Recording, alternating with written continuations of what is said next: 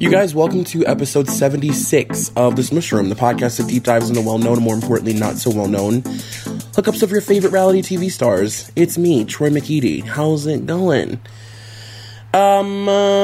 Happy post-Christmas. Happy pre-New Year's. Happy, almost 2019. Happy 2018 almost being over. What a fucking abysmal year. What a terrible, low-down monkey with a wig on, offensive, horrendous, just hellscape of a year. Truly, nothing good came out of 2018. I'd be very hard-pressed to find something positive that came out of this year, besides the fact that Miley Cyrus and Liam Hemsworth finally got married and announced their marriage. Good for them. That was beautiful. I don't know if you saw, if you listen to this podcast, you probably follow Miley Cyrus on Instagram. Her post was fucking adorable and made me feel things, obviously, because, we had just talked about Miley not that long ago. So proud of her, happy for her, Miley. You're clearly listening. Girl, have a good day at work today, and I'm proud of you. You guys, I'm a little off my game today. I'm not going to lie to you. I'm a little off my game. I'm a little sick, but not flu sick. I'm pukey sick. Can we talk for a second? I'm even now my stomach is churning. You may hear weird false starts in certain parts of this episode because I just can't stop vomiting. I don't know what's wrong with me. I don't know.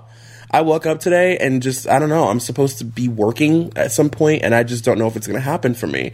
I don't know if it's in the cards. Your boy is not feeling his best. But today's episode will get me through it.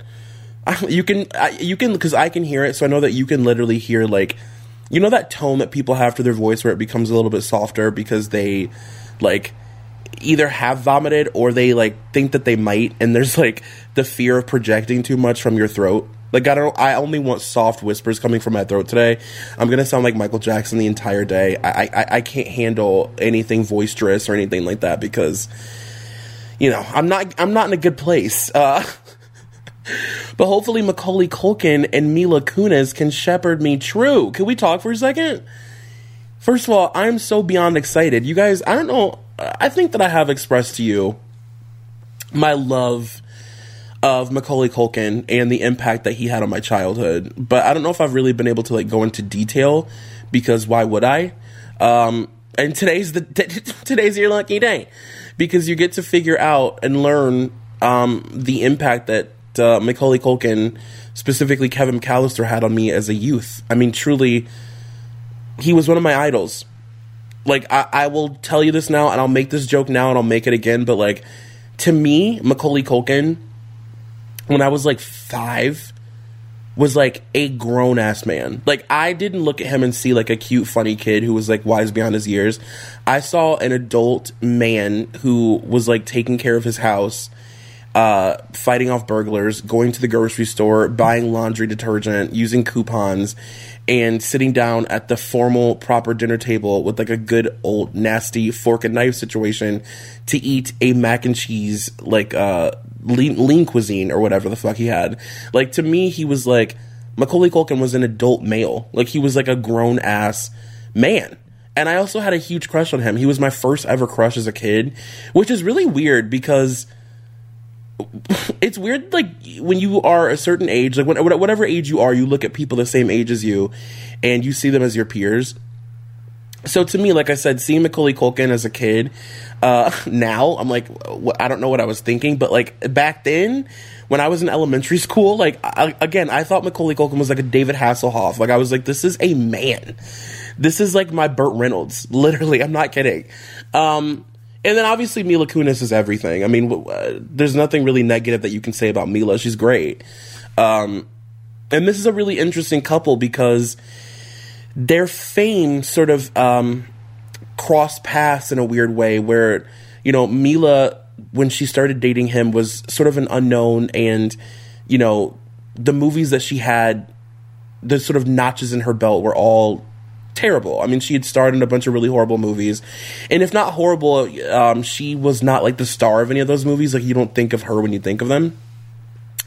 And then with Macaulay, he was such a huge star during the time that she met him, and they sort of crossed paths in this weird way where, like, she became super, super famous, and at the end of their relationship, she was starring in Black Swan, and then Macaulay took, you know, a short break that he referred to as a break at the time, but ended up becoming a retirement, where he stopped acting and kind of fell out of the spotlight, and you know, the period of his career in which they got together, like, he was in a really sort of low point. But yeah, this is just one of those weird odd pairings that people, for some reason, do you hear the shakiness in my voice, by the way? I mean, literally, it is like, it sounds like I have a gun to my head recording this. Like, I'm literally trembling. But this is one of those weird couples where, like, you know, people sort of forget that they were a thing. And this doesn't belong on any sort of, you know, shortest celebrity couples of all time or whatever list. They were together for 8 years. I mean, like, the Mila Kunis that you know and love, obviously we all know and love Mila from that 70s show, but, like, actress Mila, who stars in big blockbuster films, like, she was with him during the time that she was, they had just broken up when she was promoting Black Swan. So this wasn't like some, you know, teenage love affair that didn't go anywhere. Like, they were actually in love, and they were a really, really big part of each other's lives. So I'm excited to get into it. Also, by the way, I should warn you that this is a unique relationship in the sense that both Mila and Macaulay are so crazy secretive about this relationship, and I think that that's probably out of respect for him, because she's not like that about anyone else that she's been with. So my research for this episode is a little bit different than it is for any other episode I've done.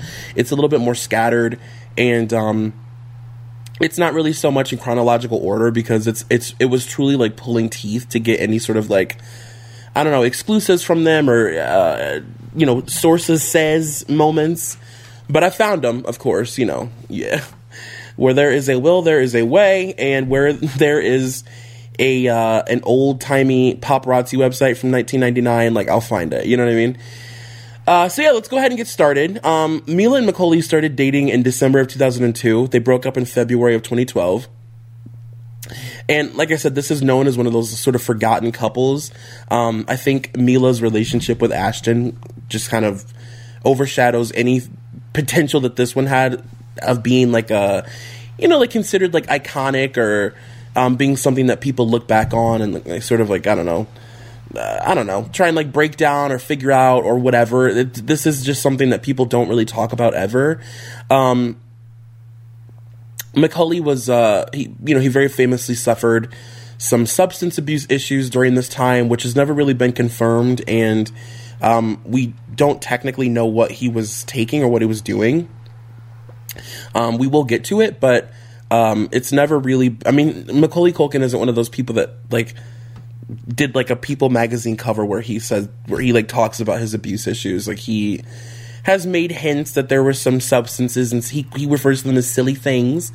But he's just, he's so private. You know what I mean? That's the thing, is like Macaulay Culkin is so private, and your like perception of him is the least important thing on his mind, really. Like, he's so just does not give a fuck about being a celebrity or being famous or any of those things. By the way, I'm breaking my Smush Room streak of ladies first for the first time, specifically because of Macaulay Culkin, because he deserves it. We're going to be talking about Macaulay first. Mila will have to wait. Sorry, hon. Again, I know that you're listening. We'll talk. I'll text you. But I got to start with Macaulay. He's too important. There's too many interesting things to talk about. There's too much to say. And, he was born and raised in New York. His father, who was a very, very prominent part of this episode, as I'm sure you're aware, Kit Culkin. He was a former actor and a producer who worked on Broadway. His mother, Patricia, worked as a phone operator. He attended St. Joseph's School of Yorkville for a few years, and then his parents moved him to the iconic professional children's school, which we've talked about many, many times on this podcast. Jack Antonoff, Vanessa Carlton, Misha Barton, Diane Lane, ScarJo, Vera Wang, Carol Kane, Melissa Joan Hart, Christian Slater. I mean, like, the list literally goes on and on. It's several pages of alumni that have attended the school. Your very own Tara Reid. You know what I mean? All of the greats, all of the greatest talents. He entered the business at age 4. His first roles were, you know, in a string of really successful Broadway shows, but also, of course, some TV movies. And this really got me thinking, because obviously Macaulay Culkin is a little bit older than me, but we come from the same generation. And it got me to wondering, like, do actors coming up now still appear in TV movies? Because, like, we're all very much past, like, the movie of the week being a staple for families to, like, sit down and watch on a Saturday night together, you know? Like, that part of, like, American culture is, like, long gone. But television movies are such a huge part of every successful actor's career. At the beginning of their career, it's like how they all sort of make it. So, do actors still appear in TV movies? I mean, I guess there's, like, Lifetime originals and stuff, but that's like, it's not really the same anymore. You know, like the Saturday evening, like 7:30 p.m., 8 o'clock p.m. movie that you would, like, get a bunch of snacks for and sit down and, like, hang out and watch. You know what I mean? Like, which then a lot of those movies would go on to become what you would consider, quote, Lifetime movies, but, like, I don't know. Anyway, doesn't matter. Sorry, Pukey Hayes. I'm just gonna, every time I stutter over something or make no sense or ramble or start to get that shaky voice, I'm just gonna call it the Pukey Hayes. Hashtag Pukey Hayes. Your boy is not in his right state of mind, I'm telling you. Like, you know, in cartoons, when they look at something and it, like, becomes a mirage, like when Homer, like, looks at things and they, like, become donuts. In my mind, everything I'm looking at is a little toilet. Like, everything is a reminder that I could go vomit at any time. His big screen debut came in 1988 when he played Cy Blue Black in the movie Rocket. Is it Gibraltar? How do you pronounce that word? Gibraltar? Pukey Hayes. Hashtag Pukey Hayes. He had a small role in the Farrah Fawcett, Jeff Bridges, and Drew Barrymore movie, See You in the Morning. And I think most people can say, like, if you're of a particular age, I think you can easily say that one of the first times you remember seeing Macaulay Culkin, if it wasn't because of some sort of, like, commercial or something, was because in 1989 he starred in Uncle Buck. With the beloved John Candy. And, you know, obviously he wasn't the star of that movie, but, like, he really, I mean, Macaulay Culkin is just one of those kids, and we'll get into this, I don't want to, like, jump ahead too much, but he was just one of those kids that you could look at and tell had a lot of star potential. You know what I mean? He just had, like, that it thing that people are either born with or they're not, that we've talked about, like, endlessly on this podcast. He very clearly possessed it, whatever it is. Now, when John Hughes wrote the script for Home Alone, he wrote it actually with Macaulay in mind. And when he presented it to Patrick Reed Johnson, who turned it down to direct Space Invaders, he ended up passing on it. But then he presented it to Chris Columbus, who did go on to direct the movie, but he actually hated Macaulay Culkin. He felt that Macaulay wasn't right for the part, so he insisted that they audition other kids.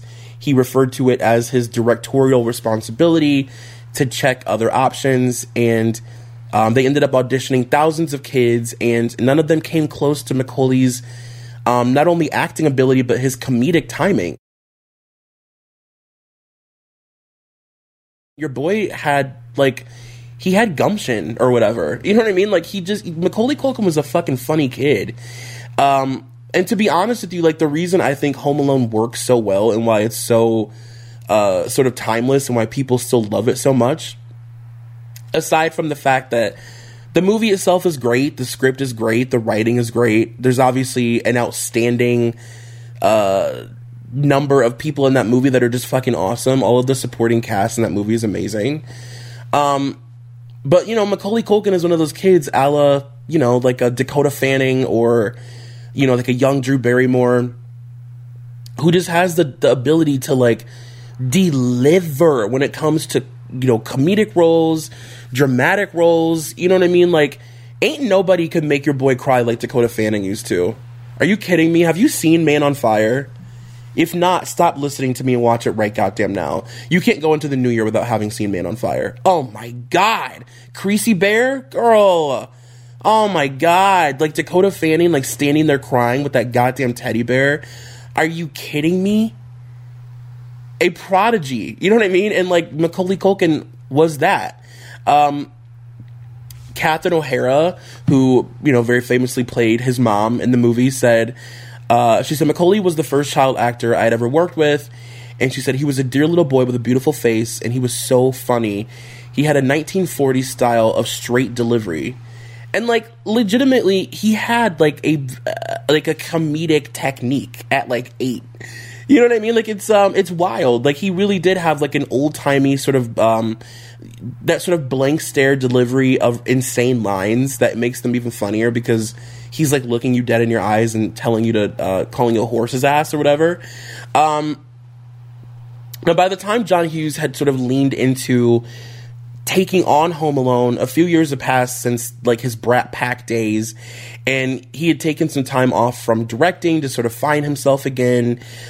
He was sort of put off by, you know, the fakeness of Hollywood, and he was, you know, he's one of those people that just, like, was never really cut out to be, like, in quote Hollywood. He just, like, was never that guy, and he ended up moving back to Illinois, which became a really big, this was a pivotal moment for John Hughes in the world of the John Hughes, like, Pukey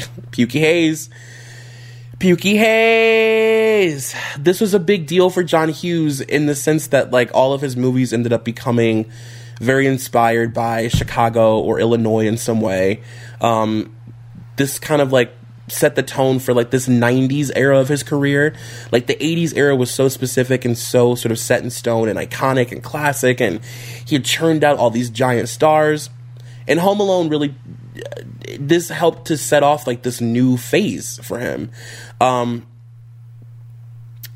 Macaulay was obviously pulled from school. He ended up, you know, he never ended up going back. And he said in an interview, I was a kid, so it was kind of weird for me. But, you know, I almost don't know anything else.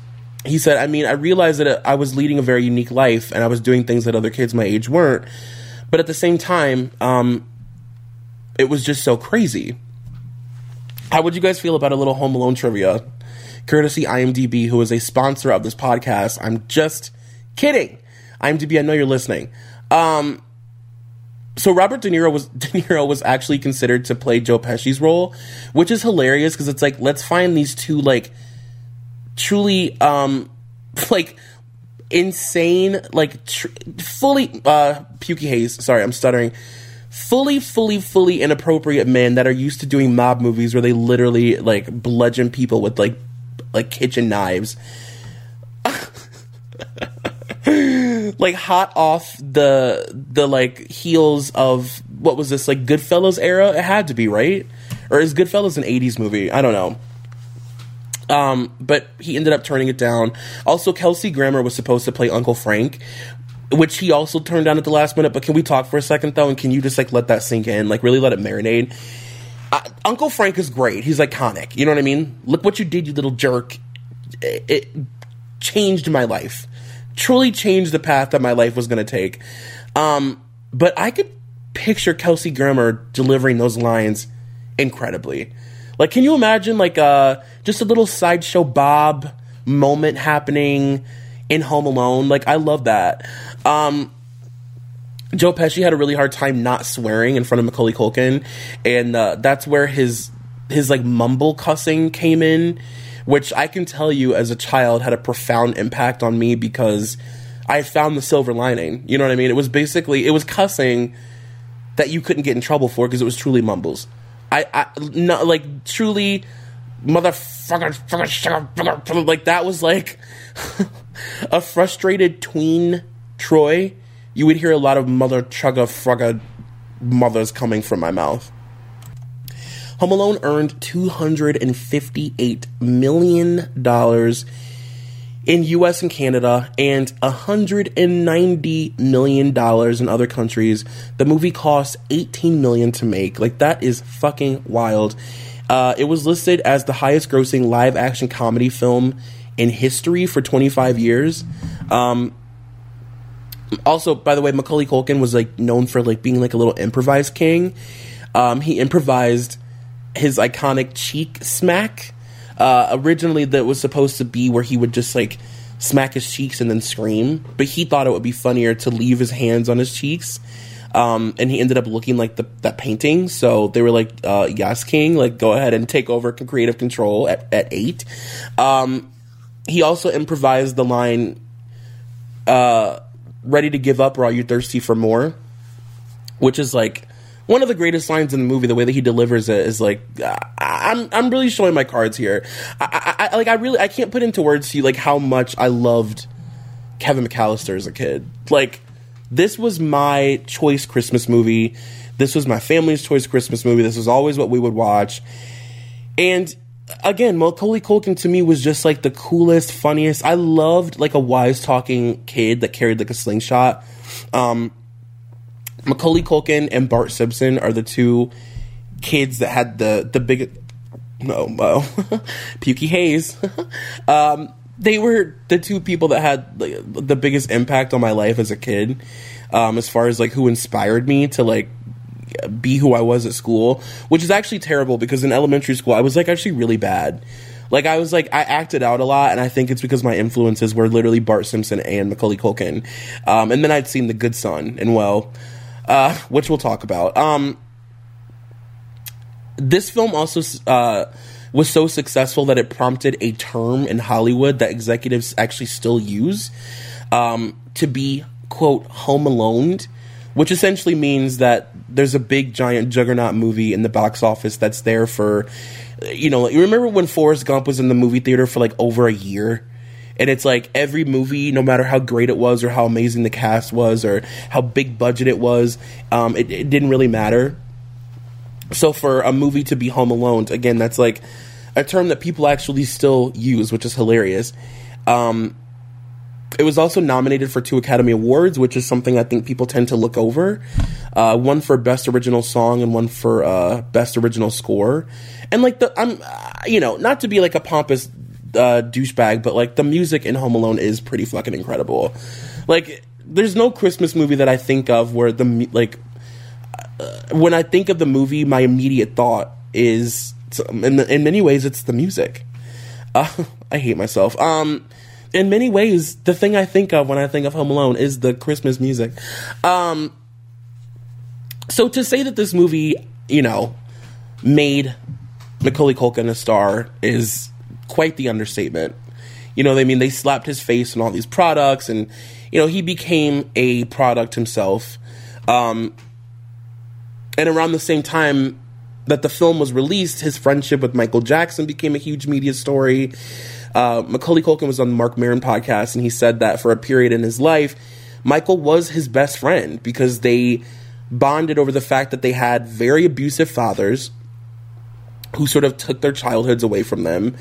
And, Michael was the adult version of sort of what Macaulay Culkin was like living as a child. Like, you know what I mean? They were sort of the mirror image of each other, phenomenons, abusive parents, families that were all sort of pushed into the same career. They were living the same nightmare, you know what I mean? And, Macaulay in that interview said, seriously, he was like my best friend for a good, Pukey Hayes, you guys, we'll get through though. Seriously, he was, he was like my best friend for a good long stretch. It was a legitimate friendship. It wasn't fake. And I've also read stories about how, there's a lot of really interesting stories about how like Michael would, shut down amusement parks, or like he would put on a disguise and they would go to like a movie theater, or, it's the 90s, they would go to like SeaWorld or whatever. Michael actually came to visit Macaulay on set and like hang out while they were filming Home Alone. And everybody obviously freaked out. And, Macaulay is obviously still super close to Paris. So, I don't know. I don't think young people really have an understanding of like how famous Michael Jackson was during this time in the 90s. It's like, take the Kardashians the level of fame that the Kardashians are at right now, and picture them to have a talent that is so mind-blowing and like nothing you've ever seen, that it makes people faint and cry. I mean, we've all seen those videos of like concerts and stuff. Like, when I think of like ravenous fans, for me, and I know that this isn't, this doesn't speak for everybody, but like my immediate thought when I think of like a truly ravenous fan is Michael Jackson. It's seeing people at concerts like fainting. I mean, like, do you remember being little or being younger and seeing those videos of people at concerts being at his shows being like pulled out on like stretchers? Like, that was literally how I learned what a stretcher and a gurney was, because I remember seeing people just constantly, them like constantly being pulled out of his audience on like stretchers from fainting at the sight of him. So when you add that to the fact that Macaulay Culkin was truly a pop culture phenomenon, this was crazy. He went on to star in the Home Alone sequel, which was obviously super successful, and started my go-to trope for when I don't shower, or you know what I mean, like even more so when I go visit my neighbors in my bathrobe. The Central Park Bird Lady. I can't tell you how many times in my life I've referred to myself as the Central Park Bird Lady. She's my everything. My actual, by the way, I love Home Alone, but The Good Son is beyond. I mean, to see Macaulay Culkin like legitimately being bad, and not in like a John Hughes way, but like I kill people way. Oh my God, are you kidding? Oh my God, any movie that I love a thriller. You guys know I love a sexual thriller, but the thing that I love even more is like a 90s thriller like this that ends like with like a mountain, like a mountaintop tussle, a person being thrown over a mountain. I mean, it's the drama and all the things I live. The Good Son, if you haven't seen it, I'm disappointed in you, but it stars Elijah Wood and Macaulay Culkin's little sister Quinn. By the way, and again, another reference that really, really stuck with me as a child.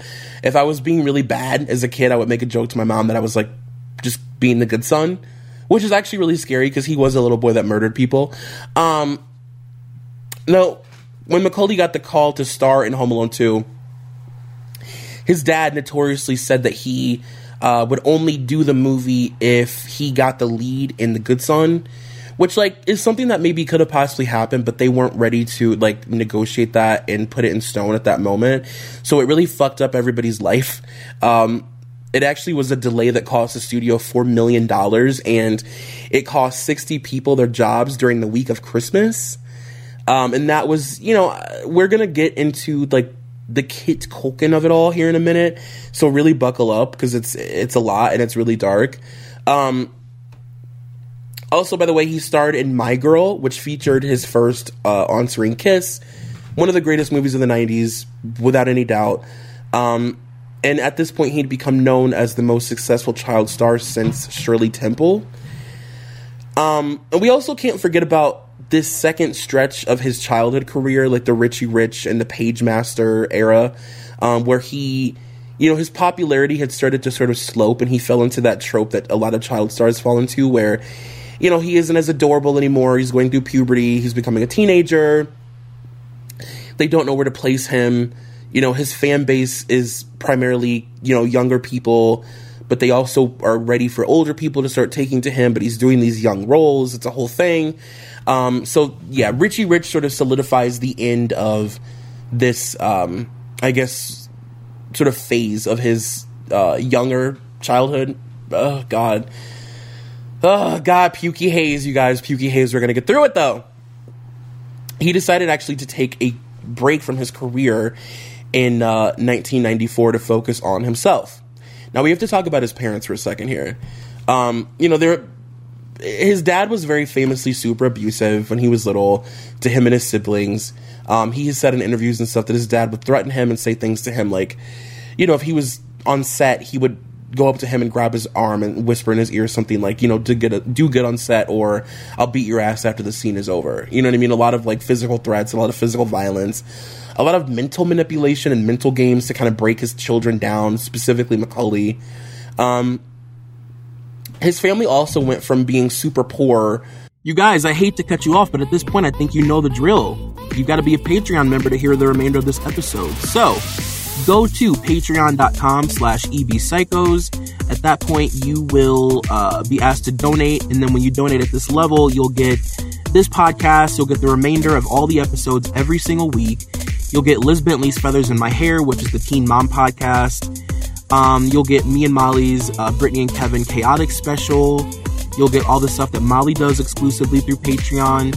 It's well worth it. And also, if you're not a member of our Facebook group, go to mollyandthepsychos.com. It'll take you straight to it.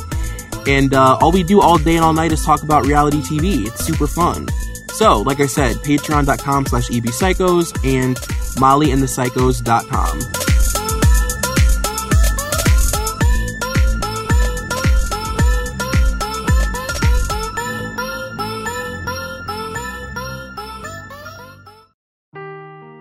Seeking the truth never gets old. Introducing June's Journey, the free-to-play mobile game that will immerse you in a thrilling murder mystery.